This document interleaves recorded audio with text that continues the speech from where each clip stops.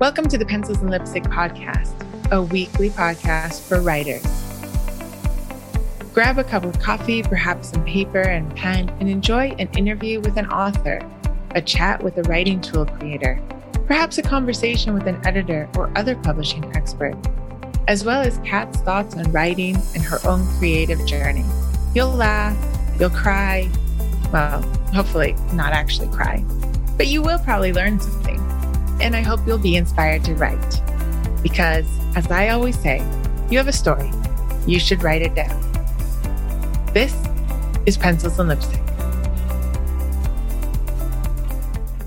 Hello, all you writers. It is another episode of the Pencils and Lipstick Podcast. This is episode 128, and I am Kat Caldwell, your hostess with the mostest. And no, you don't just get me. Today, we have a lovely interview with Becca Puglisi, who I find really, really interesting.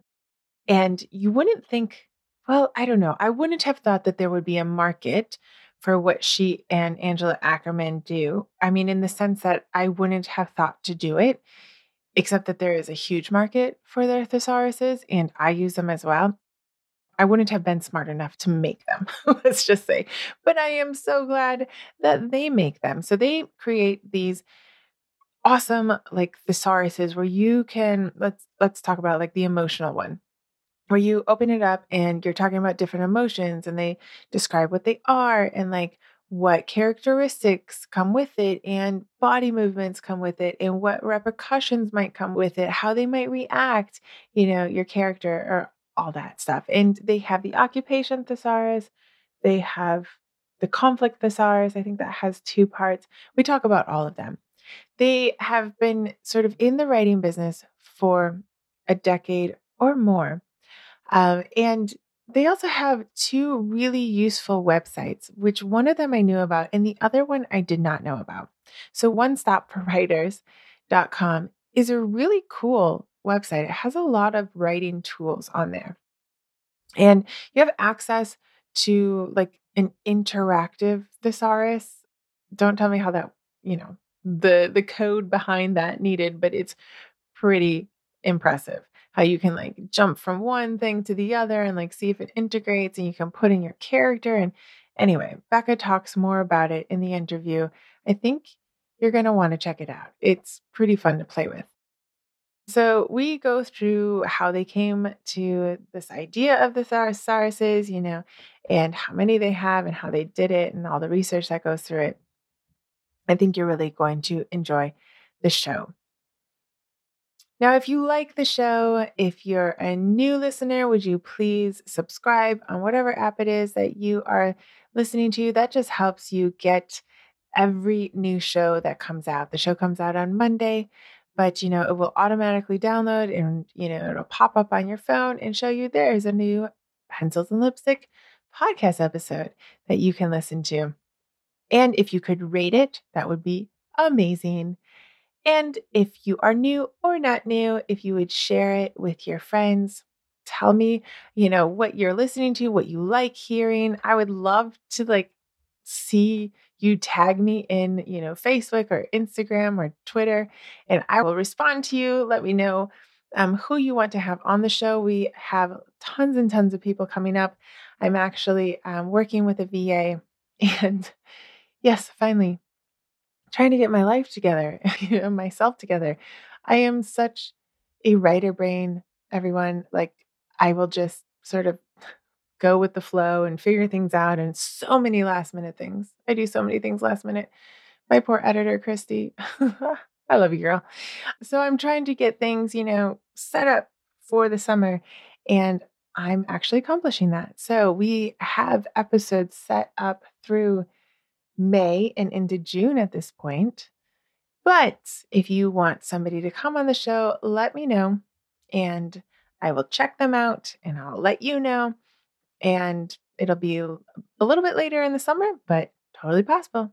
The episode comes out every week, and we talk to authors and publishing and writing experts alike.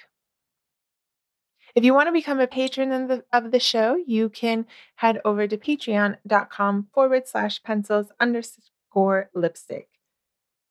And we will be having sponsors of the show as well. We are going to keep them private because I just find it really weird to have sponsors of the show that have nothing to do with writing or nothing to do with maybe marketing a creative business, or really, I don't know if we'll ever have something outside of that. So if you are listening on an app that inserts commercials about CVS, I am so sorry. That's on me. That is your app. So today I wanted to talk to you guys before we get into the interview, and I'll be pretty quick. I just want some thoughts out there. I picked up this book, and no, I'm not going to tell you the name of the book because really what it made me think about is first person versus third person. Now, this is a way of writing. First person is writing directly from the point of view of the character. So it's I, right? I woke up and got dressed. I went downstairs and saw that Billy was, laying passed out on the floor, whatever. So you're really walking in the shoes of the main character and seeing everything from their eyes. And usually you only see what's unfolding from their eyes. You don't typically get a view from anyone else. Sometimes in certain books, they'll switch that view per chapter.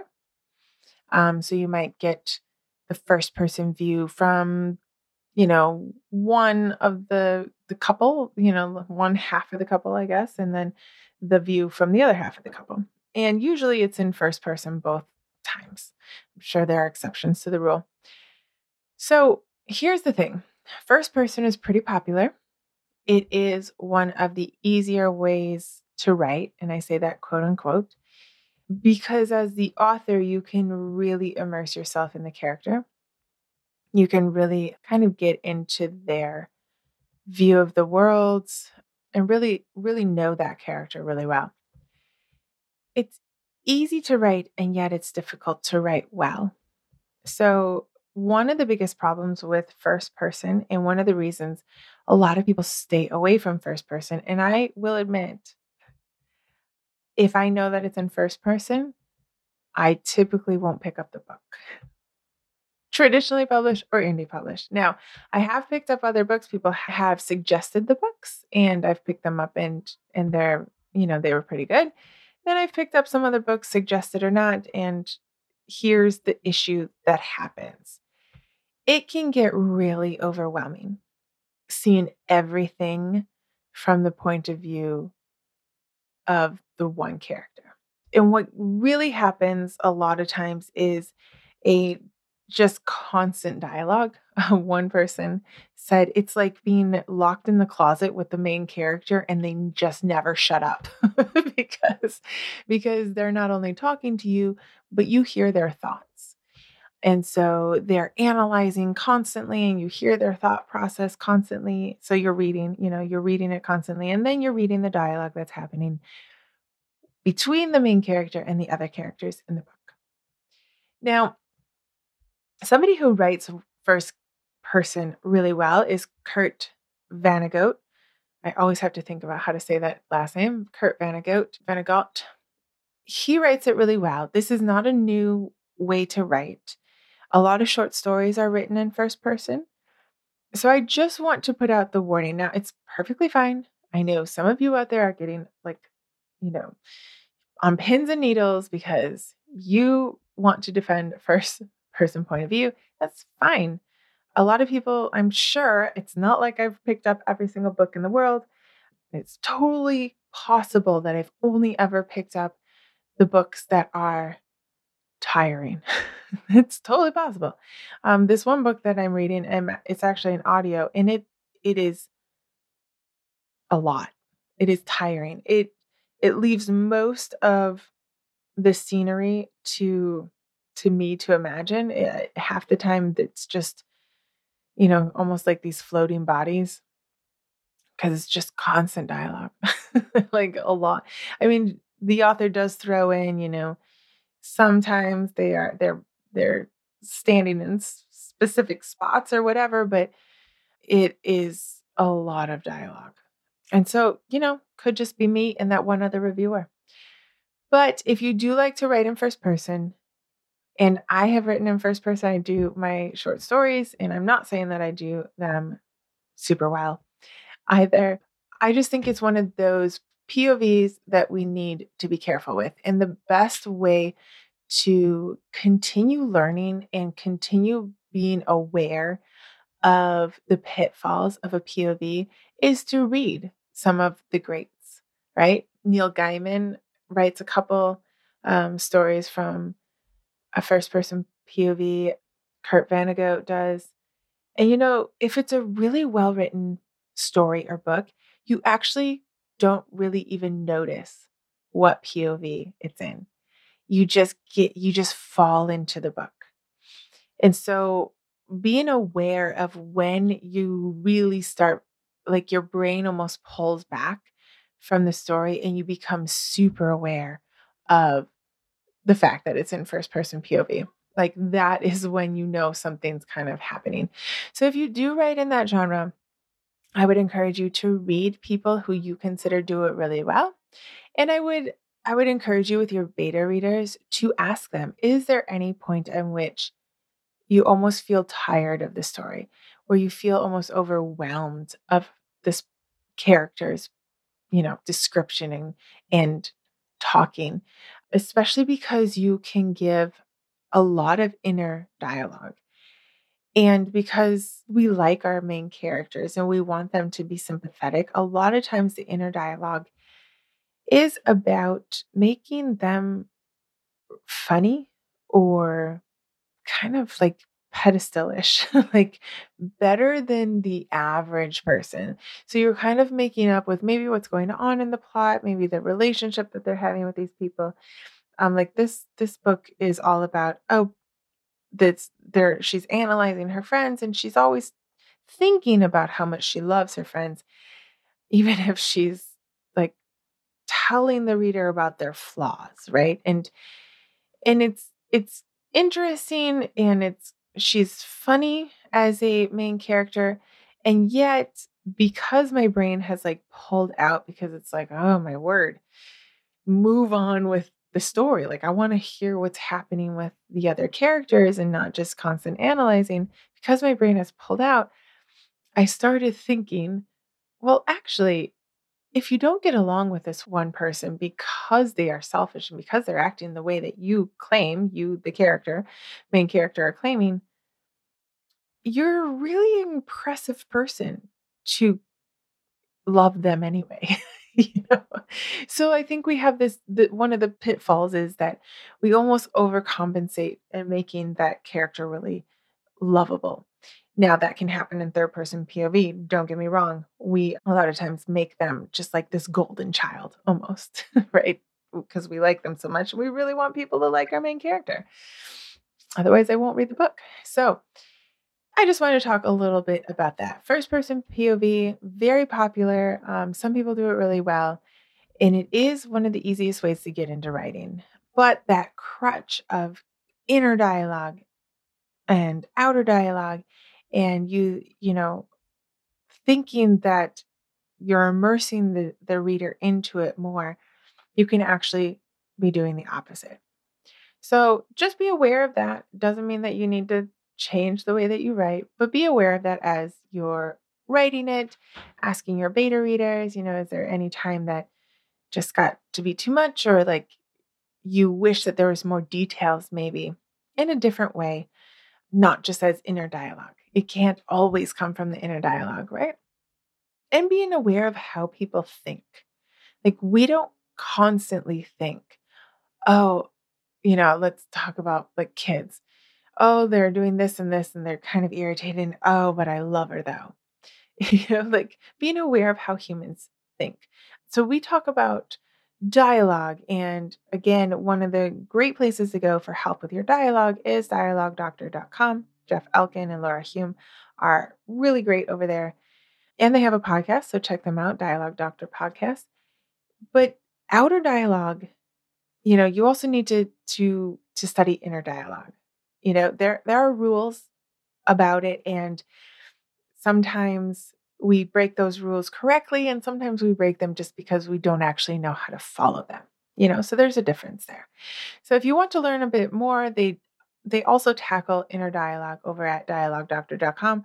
I would highly encourage you, if you are writing in the first person POV, to study dialogue and to study inner dialogue, and then to study how to not use that constantly as the only way to tell the reader what's happening. And to read, to read other people and some of the greats on how they use first person POV. So I tried not to make that a rant. I hope that was okay with you guys. Just some thoughts that I had. I think that it's good for us to always sort of analyze and look at things, and that's how our own writing gets better, right? To see what doesn't work, and not just like emotionally, okay, that I'm not connecting with that story, but actually figure out what is it that isn't working between me as a reader and that story. And then come back to your own writing and be like, okay, how do I avoid that? And, whatever that is. So just remember, you have one more week to sign up for the Story Clarity Workshop. It is this coming Saturday. We are opening up the creative writing community as well. In May, we have some amazing people coming in. We are going to do more workshops, more brainstorming. We have marketing every Friday. We are going to do a little bit of editing. We have some great people coming in to talk with us and workshop with us, like Emma Desi, Nick Thacker, Lauren Davis. We have Jay Thorne coming and a couple others who are going to talk to us. We're really focusing on kind of the mindset of the indie author and the business part, well, and also the writing part. So, hey, there you go. We're focusing on everything. Now, if you join the Story Clarity Workshop, which is not free, but your payment can go towards joining the creative writing community. So it is a 6-month membership. You can renew it as many times as you want, but that is in order to really get to know each other, to really have a safe environment in which we can share our stories, our writings, workshop them, get feedback from them, get our writing sprints in, get our marketing done, learn from each other. We do, let's see, I think this Friday we're going to focus on newsletters and marketing, and especially for those who are newer at it. So we do lots of things. We do all the things. We write together. We workshop together. We learn together. So you can find all the links in the show notes. And if you don't want to join the creative writing community, we also have just the Creative Writing Co-writing membership, where you can just have access to the sprints. We have 20 hours a week, every week of sprints. That's a lot of writing that you can get done. We have them across the board on the hours. We'll be adding a few more after the summer. We added in a Sunday and an evening to try to find those of you who have to get back to work, after the whole COVID thing. So there are new hours. I think there's something for everyone. And join us this Saturday at the Story Clarity Workshop if you want. The link is in the show notes. And we'll have another one in about 6 weeks from now. So without further ado, let's get to the interview and learn about Becca Puglisi and Angela Ackerman, how they came up with this idea of the Writing Thesauruses. Becca Puglisi lives in sunny South Florida, where she can be found beaching with her family, baking in the kitchen, or reading on the couch. As an author, Becca loves nothing more than coming up with new content for her Helpers Writing Helpers Descriptive Thesaurus collection, including the best-selling Emotion Thesaurus, a writer's guide to character expression. She is also co-founder of One Stop for Writers, a unique online resource containing many helpful tools, craft tutorials, and the entire hyperlinked and searchable thesaurus collection to help writers elevate their storytelling. Hello, everyone. This week I have with me a very special guest that I'm excited about. I have with me Becca Puglisi. Hello, Becca. How are you doing? Hi there. Thanks for having me. Thanks for coming on. I'm excited to have you because, as I said before we started recording, I recommend your books to everyone, and we'll get into why and what kind of books they are. But first, could you tell everyone a little bit of about you, where you're from? Yeah. Actually in Florida. I was born and raised here. I was born in Orlando and got married, moved to Georgia, moved back here, moved to New York, moved back here. So that's where I am. I'm very excited because it's not like sweaty today. It's just like all year long, it's hot. Everybody who lives here, they love the weather because it's always warm. And I'm like, dude, just give me a change. Can I wear a sweater? I'm a little jealous of your scarf right now because I had the whole wardrobe when I lived in New York and now I can't use it at all. But you take the good with the bad. True. That is true. That I am loving living in Virginia right now because of the seasons, but it's gone crazy. I don't know about Florida, but we got like freezing temperatures last week and then it's warm and now it's cold again. And I'm like, please make up your mind.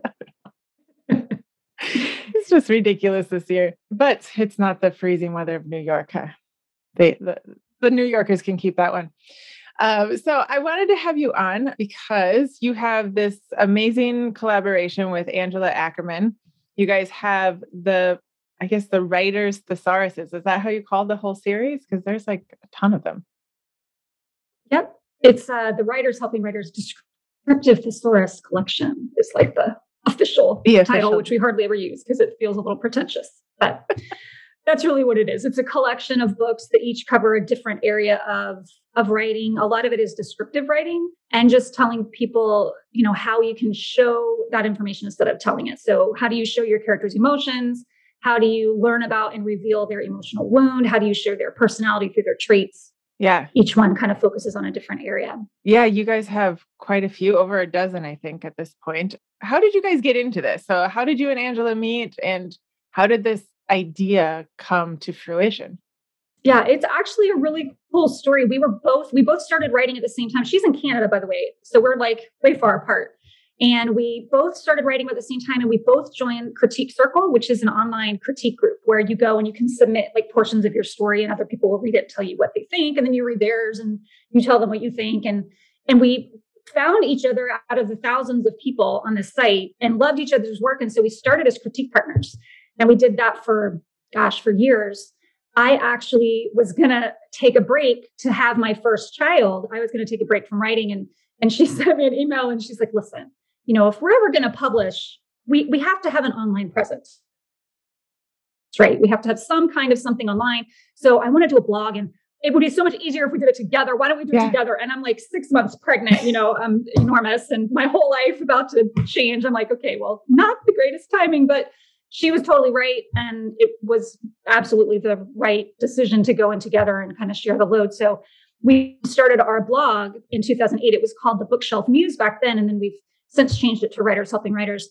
So yeah, we've been blogging then for 14 years. Wow. On lots of different areas of writing. And when we started it, we were trying to figure out what the focus was going to be and kind of what we were going to be writing about. And we both were obviously very interested in writing. So we thought, okay, well, let's do topics about writing, which is kind of funny because it's like not really a great decision for fiction writers. We weren't really, it was kind of, I call it like our beautiful mistake because we really should have been focusing on content that would bring in potential fiction readers, but we were writing about what we were excited about. And it started with this list that we had created when we were critique partners, where we were both seeing repetitions in our own writing, where like my characters were always shrugging their shoulders and frowning and shuffling their feet. That was like, they were constantly doing that. I could not think of any other way to show those emotions. And so I got frustrated and I'm like, there's nothing out there that like can help me with this. So I started keeping lists. Okay, here's, what I can write about when my character's mad. And here's what I can write about when they're sad. And Angela and I then started kind of working on it together and building out these lists. And we were just at that point using it ourselves in our own writing. And she said, we should use this. We should blog about it. Like every week we'll just do a different emotion. And we'll call it the Emotion Thesaurus. And, people will, if they like it, then they'll come back the next week to see what's new. And maybe we'll get, repeat customers that way. And we're like, oh, great. This sounds like a great idea. And we started blogging about the Emotion Thesaurus and it just blew up. Like everybody who read the posts were clamoring. Yeah. We need more. And can you do this emotion? And are you going to put it all into a book? I'd really like to have this in book form. And it just kind of took off at the blog. And we thought, wow, this is like a universal problem that people have. It was a problem in our own writing where we didn't know how to show emotion in kind of fresh ways. And it's a real problem for everybody. At some point, writers have to kind of figure that out, how they're going to show their characters' emotions in a way that's really going to connect with readers and be really effective at conveying that emotion. Yeah. And so we decided, everybody's saying they really want a book. Maybe we should write a book. So we took that information, we expanded it, we wrote it, published it ourselves in 2012. And that was the beginning. It just took off and that's amazing. Did really well. And so we decided, well, what else do we need help with in our writing?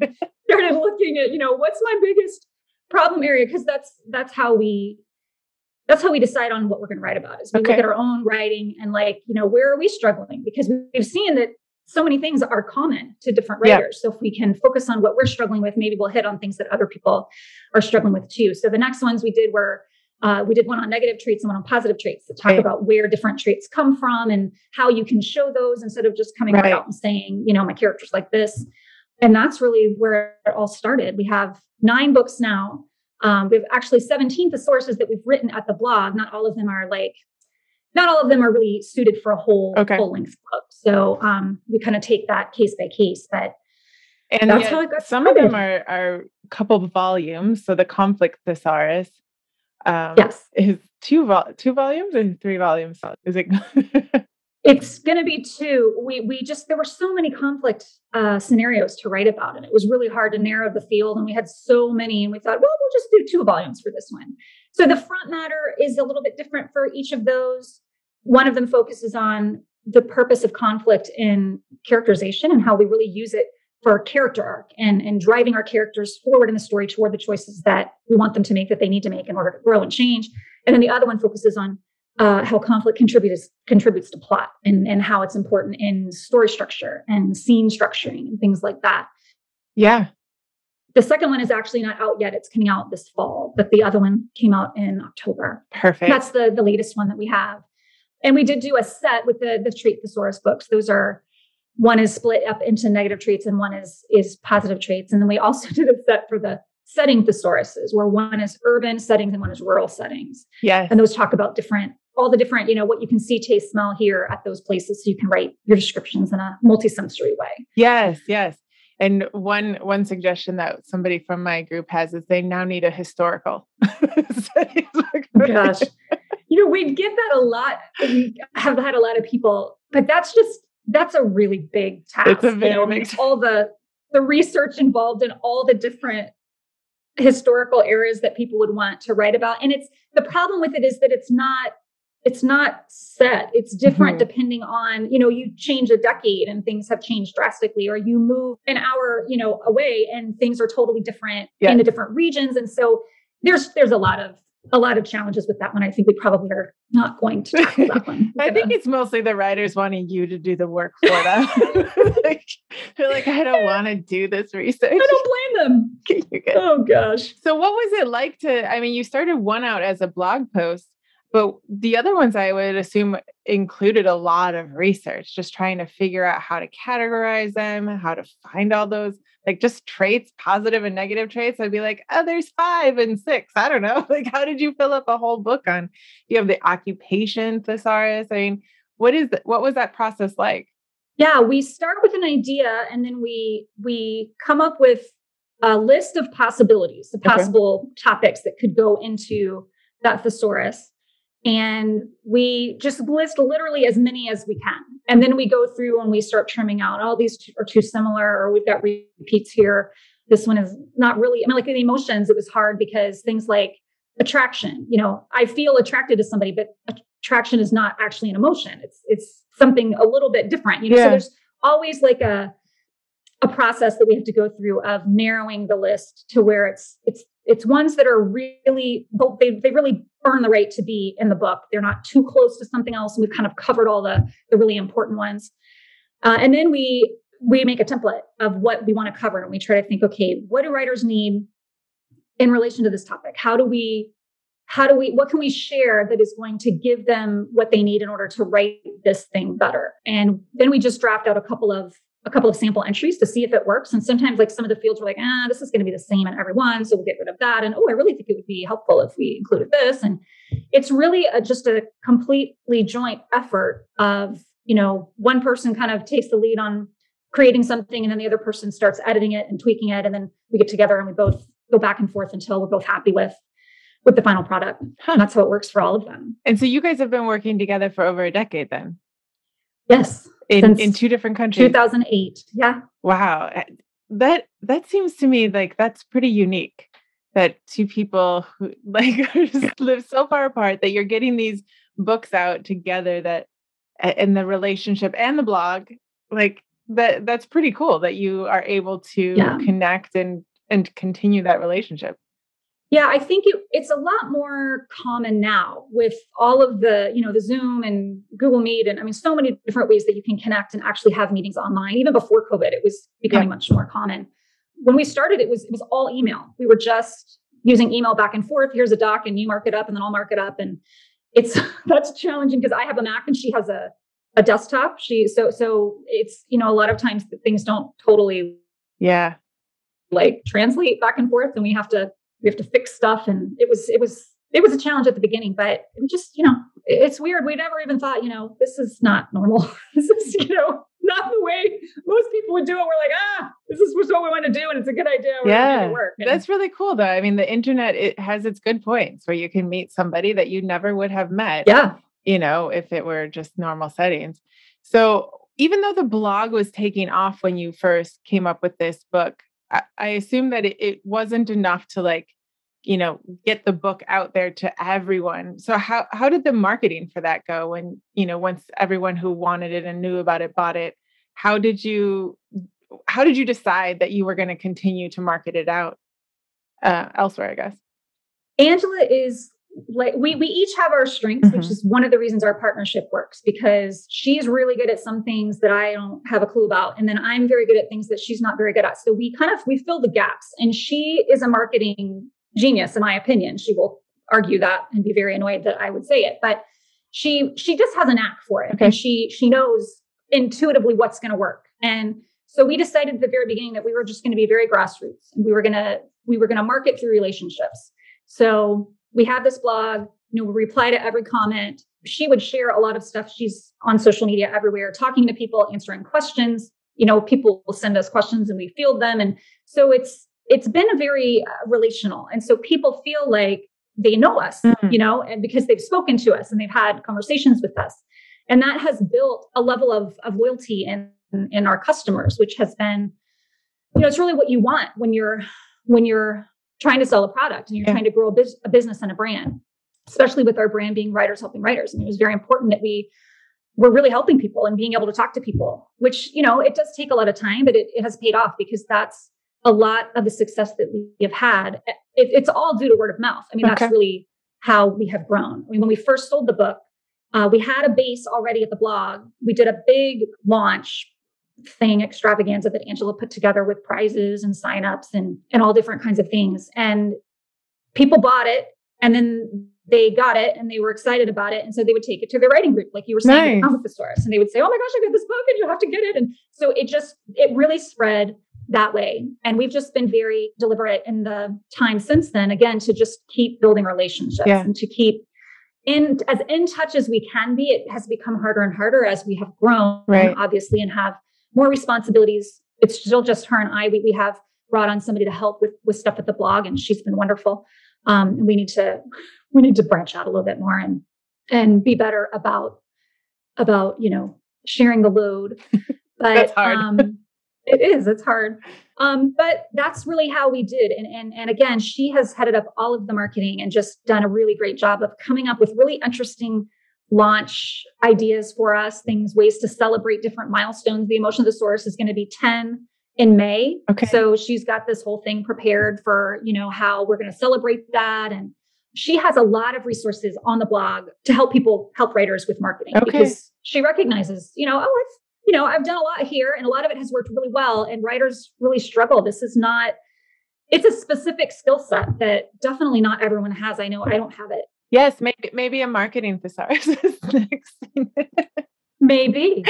But if you go to the blog and you search for marketing, there's a Awesome. lot of information. And we have I think a whole page just with marketing Ooh. information for writers, because it kind of goes against the writer grain, I think, for most writers to put yourself out there and really like be selling. It's just not something that most of us are comfortable with. So she's got a lot of good resources that can help. Absolutely. Well, we will definitely have the links in the show notes. And I mean, this website has so much information, basically like over a decade of just information of how you guys have continued to help writers, which is awesome. Because these books I'm sure they're ebooks as well, right? But they're kind of nice to have as print books. So what do you think has anything changed, or has it changed from like marketing in 2012 to now, like 10 years? So many things have changed in the indie author. And I mean, this is, I guess, more nonfiction, right? More than fiction, but yeah, it's a different size. It's like, what has stayed the same and what has changed with that? Right. Well, what's funny is when we first started, it was all about blogging. Like you had to have a blog and you had to, do certain things to make it successful. And now there's a shift in a lot of people's thinking about that, because there's so many blogs now that are writing focused. So it's kind of, the market is full there in terms of people, you need a writing blog. Well, here's all of these choices. So people are doing lots of different things now. They're doing podcasts, they're doing vlogs, they're doing they're using YouTube as their main route to get to people, because YouTube is so insanely popular now. So there's a lot of newer ways that people are connecting. And if somebody was getting started or just starting to build out their brand, I would definitely say to look into the newer techniques, because those are working. I mean, we have people who are on TikTok, who figured out how to make TikTok work for them to sell their books. And I have no idea. Yeah, I'm too old for that. So that is one, right? As my daughter would tell everybody, that's, I think, the biggest change. It's just the method for finding people and for building your audience is going to be different than it was back then. Yeah. That's definitely true. Because especially like your blog, I think Jane Friedman's blog, Writer's Digest, has been there since the beginning. They're very established. And like you said, there's pretty much everything that you might need to know. Yeah. Starting out on a blog. We always have this conversation in our group too, like, do I need a blog? Do I not need a blog? I don't know. Going back and forth constantly. And it's interesting how so many times writers end up writing about writing. And that, like you said, doesn't pull in the fiction writers, it pulls in the authors. It's a big conundrum. I know it's crazy. I mean, that totally worked for us, because it ended up, we ended up in a totally different place than where we had envisioned, but a place where we found a gap and that needed to be filled. And so it worked for us, but it's hard. It's hard I know fiction writers really struggle, because you have to find areas of things to write about that are going to connect with your audience, and that requires you to know your brand. So you have to have a really clear view of what your brand is, of what you offer, and who you are writing for.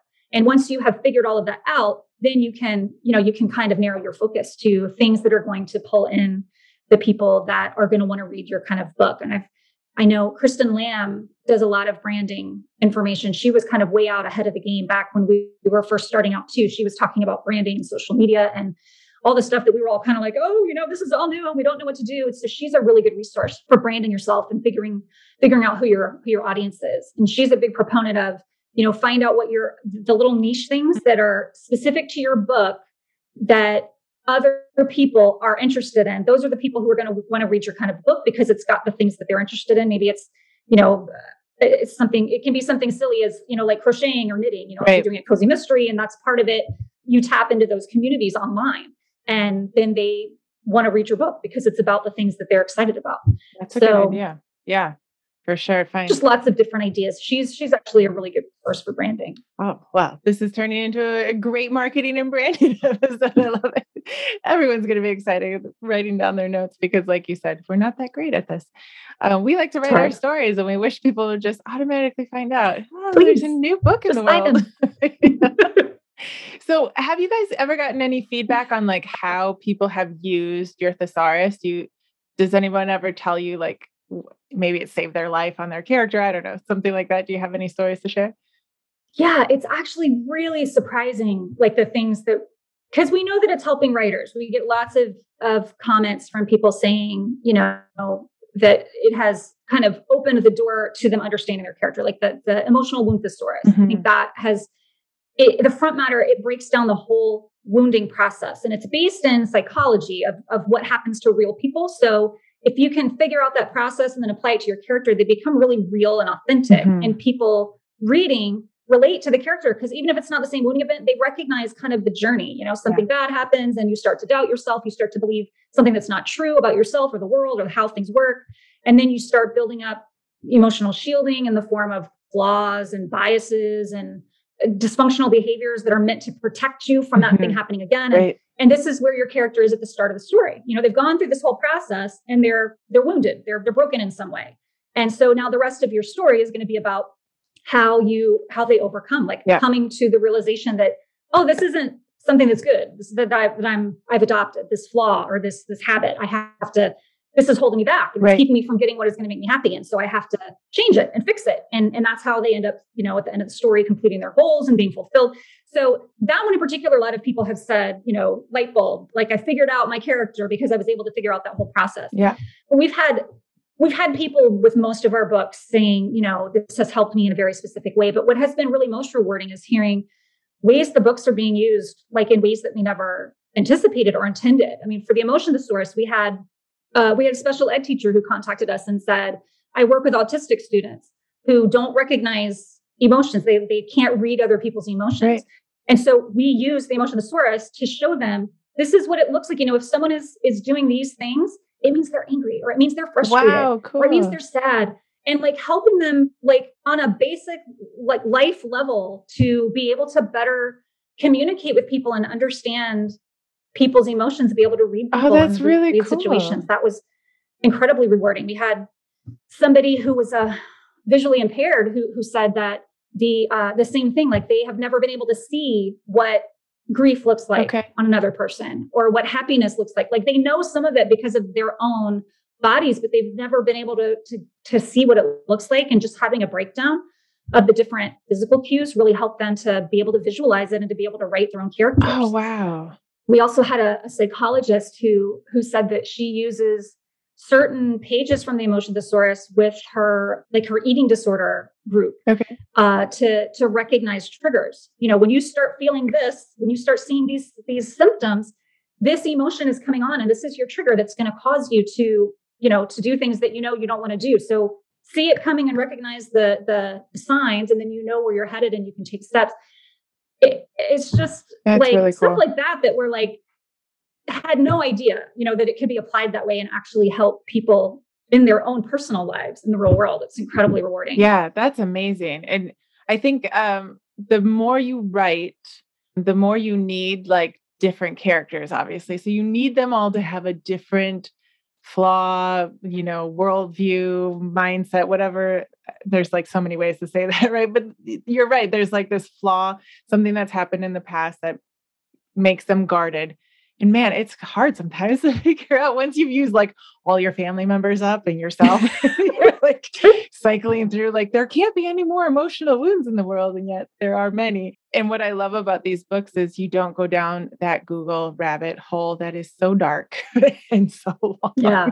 And you can, that was the hardest one to write, the emotional wounds, because it's basically 120 traumatic events that are real, that happen to real people, and they're carrying them around with them every day, and trying to research them and write, about how, what they do now because of the things that have happened. And it was exhausting. We actually had to push back our deadline, and we had to schedule more time when we were drafting, because we found that we couldn't just turn out, an entry or two a day. We really had to kind of take our time and take a break in between, because it was really heavy, just recognizing that these are real things that real people deal with, and the weight of needing to get it right and not misrepresent any of that, which is hard when you're writing it for fiction purposes. We want to get the real psychology out there, but it also needs to apply in kind of a more dramatic way. Right. There are going to be things that you do in fiction that probably aren't as realistic, as we would get people to vet some of the entries that we write just to make sure that we get the details right. And a lot of times they'll go, well, yeah, this is possible, but how often is that going to happen? And I'm like, I know, but it's, it's for fiction. You have to kind of Yeah, I mean, put the out there ideas in there. That's true, though. I mean, we write stories. What I love, I think Lisa Crone talks about this. We read stories to try to learn what or how we should react or what we should do if the case were to happen that, Right. and so, but I think it's an amazing tool to have of especially with empathy. Like if you don't know what that person might do because your childhood was great and that's awesome. If it was, nothing too traumatic has happened to you.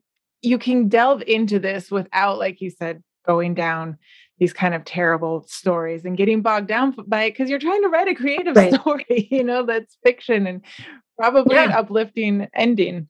But at the same time, you kind of realize your own problems as you're going through. Oh, no doubt. We had some interesting conversations when we were writing that book where, she would say, I think I figured something out about myself writing this entry. Or I would say, I think I figured out somebody else's wound who's in my life and does this certain thing. I think now I know why they're doing that. Yeah, it was very therapeutic in a lot of ways. Yes. And not to say like emotional wounds, just for listeners who might be new, they don't have to be traumatic, right? They can sort of manifest in the adult life as something. I mean, I think of our generation, there was probably at one point our mothers or grandmothers called us fat. And so then, if you're writing YA, maybe that manifests in something else, but it helps you to understand why they're reacting and then how they should then react always. And like you said, almost not going over the top all the time, which sometimes fiction writers can do, but making sure that it's like those little hints. Like, how are they reacting to food? How are they, why are they getting mad when their pants don't fit? And it's all triggering back or, it's kind of a silly example, but still, it doesn't have to be a giant thing. Right. It is a good example because emotional wounds aren't like the big melodramatic kind of, wounds that we think about someone being murdered or someone being attacked, things like that. Sometimes it's things that happen very often, not all the time by any means, but very often in childhood, things that happen just repeatedly. If you're neglected, it may not be huge neglect, you're not starving, but you're not given enough food to eat. And that happens over and over and over again. Over time, it's going to cause you to do things differently because you are going to be sensitive about that. And you're going to have to take steps yourself at an age when you shouldn't have to be thinking about that. And other things take a back seat and those things start to be impacted because you don't have enough to eat. And, it's things like that where a lot of times it's a repeated thing that happens over and over that turns into this formative event. I don't know that you would call that kind of situation traumatic, but I would call it formative. Yeah. And that's really what emotional wounds do is that they transform us and our characters. They change us from the person that we were into the person that we are who has experienced this and is now living basically trying to keep it from happening again, or that same kind of vulnerability from happening again, because nobody wants to be vulnerable. Right. Yeah.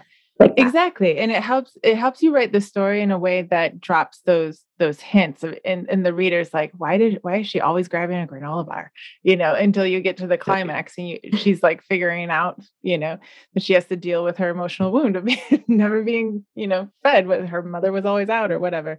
Instead of it just being like, here's this person and here's the climax and here we go. You really help us do that.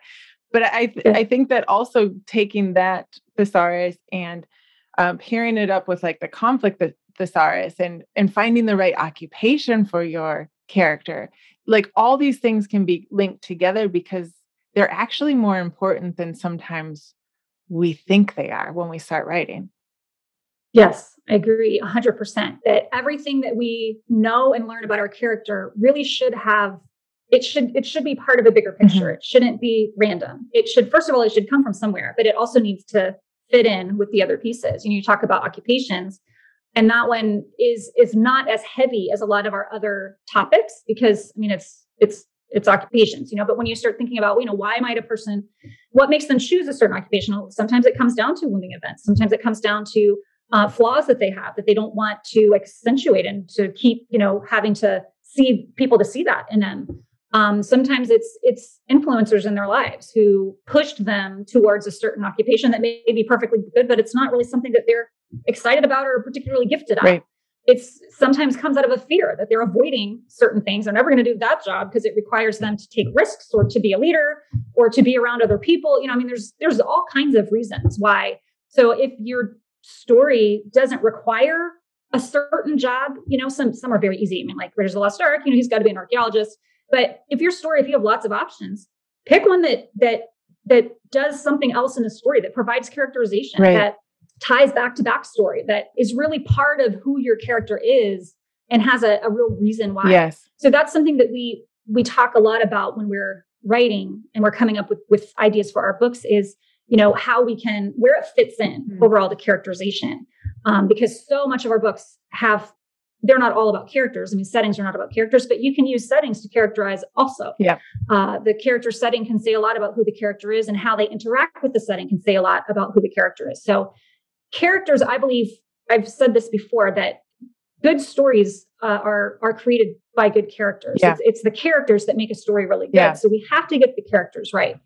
And so tying whatever we're doing into characterization and how we convey that element of the character is super important. We actually created at One Step for Writers a character builder, because characterization is hard when you start looking at all of these things. Okay, I have my character's emotional wound, and then the lie that they believe because of that, and now all of their character traits that come out of it, and their emotions and how they react to things. I have to know it, and it has to tie together. And so people get overwhelmed. I mean, when they're trying to think of characterization and creating their character, how much do I research? What do I need to research? How much of it is really important? How do I organize it all? So we created this tool that takes you through each of the areas of characterization, and you can explore different aspects. So you have the backstory part, and we have the emotional wound thesaurus, all of the entries, and you can look through all of the wounding events and see which ones, might be making sense for your character. Right. And then you can, based on what you choose, it tells you what lies that character might believe because of it. Then you can choose personality, character flaws, and attributes that might come out of that wounding event, or might come from, other things that you're exploring. And it takes you through every aspect of characterization. And based on what you choose, it creates a personalized character arc for your character. Oh, wow. That basically says, here's what happened to your character. Here's what they believe now. Here are the problems that they're having because of it. And now this is the story goal that you have chosen, that the character has chosen, because they think it's going to fulfill them in some way. But their fatal flaw keeps getting in the way. And so this is what they're going to have to overcome throughout the course of the story so that they can be fulfilled and achieve their story goal. So it's really cool because it takes all of the pieces and it organizes them in a way that is manageable. And then it pulls the ones that you deem important, and it creates this character arc that changes for every character. Whatever information you choose, it's specific to that character and your story. That's amazing. So that one is actually, it's really pretty cool. We both have used that to build characters from scratch, and super excited because it works for any process. It works wherever you want to start. Yeah. If you don't know anything about your character, but you know that your story's about, a character who has to stop the bad guy. Yeah. Well, you start with that motivation, and then you work backwards. What kind of character traits would somebody seeking this goal might they have? Where might those character traits have come from? What kind of wounding events? So you can start anywhere in the process and kind of work back and forward because they all fit together. That's pretty cool. Oh my gosh. I'm gonna have to that's pretty cool. Yeah. I'm excited about that one. I'm gonna have to check that out. That is over at your other website, One Stop for Writers. Can you tell us a little bit about why you started another one after having some success? Yes. We have the blog, and it has all of our thesauruses on there. There's 17 thesauruses, some of them published, some of them not. And then we had actually a developer come to us and say, I'm a developer, but I'm also a fiction writer. I use your thesauruses all the time. I'd love to create a database, like where all the thesauruses are there and they're cross-referenced and they're hyperlinked, just to make it like all your stuff in one spot. And we thought, wow, that would be great. So we joined with him and created One Stop for Writers, thinking it was just going to be like our thesauruses and, some worksheets and a few little things that could help. And just as we had got into it, we realized, oh my gosh, we could make this and we can make that, and writers need this. And so we basically, One Step for Writers takes the information in our books and it creates tools that uses that information. Oh, wow. Like in the character builder, it has the emotional wounds. Yeah. It has all of the character traits from our books. It has the occupations. You can choose your character's occupation. It has, it's all kind of related.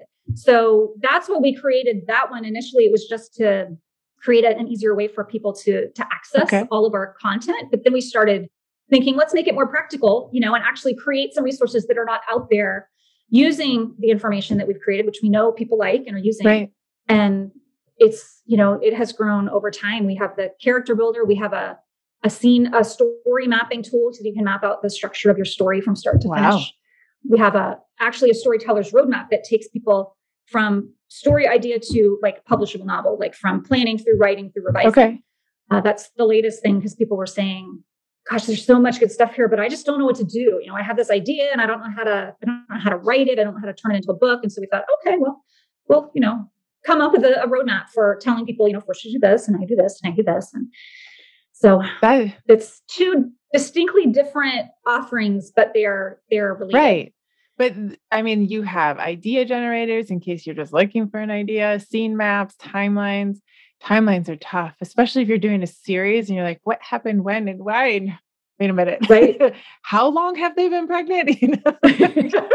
Like what day is today? And all these things to keep together. And honestly, like $11 a month. And then of course you have, prices that sort of adjust as if you buy a bigger, like that's an awesome amount where you can just play with it and see if it's right for you. It works on everything. So we will definitely have the links in the show notes. And I think I'm going to have to play around with this just to see, because you're very right. The character is what drives your story. And then of course you need a good plot, that's interesting, but sometimes our characters get away from us. So I really like that character, to make the character builder you have, to make sure that you're writing in a way that is consistent to whatever you've built, and sometimes. Yeah, it's like a target that you want to, here's what I'm shooting for, and every once in a while you can go back, okay, am I on target? And sometimes where the character takes you is better than what you had planned, quite frankly. It's a new direction. It's something that you didn't anticipate. It's something totally new that nobody's ever done before. And so then you adjust your plan, but it's really good just as a way of kind of keeping yourself on track and seeing, okay, I've gone off course. Is what I'm doing actually good, or am I just off track? And if so, then you go back to your roadmap and you just use that to get yourself back in the right direction. Absolutely. So we'll have these links in the show notes. Do you guys do any other writers conferences or anything like that? Do you guys do, I don't know if we do live, I want to say live, but are we meeting in person this year? I'm not sure if we're doing that anymore. Is there a way for people to see you face to face, or? We do speaking engagements just by request. Okay. I mean, when people if somebody has a writers group or they have a conference or they're doing a workshop and they are looking for writers, they'll just contact us through email and say, hey, we want somebody to speak at our meeting. What are your prices and what can you teach about? And we have a brochure that we send them that gives them all the information. So we do as many as we can. Awesome. So people can find that probably on Writers Helping Writers. Yeah, there's information there and they can just send us an email or leave a comment, on any blog post and it's going to find its way to us. That's pretty amazing that you guys are still that involved in the blog post. I think that's also something that we should remember as writers, to respond to the people who are commenting. It's a good. Yeah, it's not, you get to a certain point where it's not sustainable. I see some people with the blogs where they've got hundreds of comments and you obviously can't respond to all of those or you need to hire somebody to do it.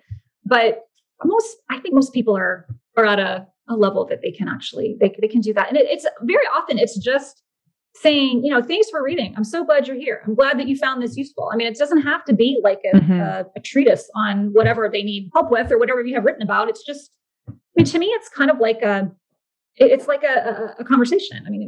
You say something and they say something back and you respond, it doesn't have to be complicated. Yes, exactly. And if you guys pretty much started this by word of mouth, that's just a good reminder to everyone that it's always good to build those relationships with your readers. They're there.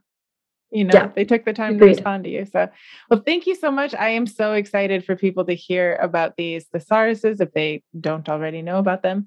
And honestly, to collect all of them because I think they're awesome cross-references. But if they want to also go over to One Stop for Writers, we'll have that link in the show notes as well. Sounds like they can just have it all. And all of our stories are going to be awesome now. Thanks to Becca and Angela. So thank you so much, Becca, for coming on. I'm so glad. Thanks for having me.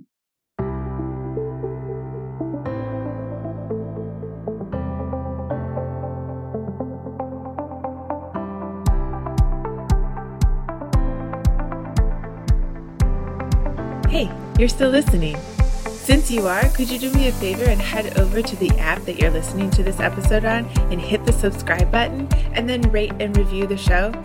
It would really help the Pencils and Lipstick podcast get out into the world. And if you're enjoying the podcast, well, then there might be more people out there who would enjoy it as well. If you want to find out more about me, you can head over to katcaldwell.com. I have my story over there, my books, my interactive journals, my one-on-one coaching information, and information on my creative writing community membership group. If you're looking to write a book or you are a writer and you just want to find out more about how to write, how to publish, how to format, how to market, and all the things that go into being an author these days, check out the membership group. There is a 14 free day trial that you can try it out, get into the masterminds, find out all the goodies that we are talking about in the group. I would love to see you there.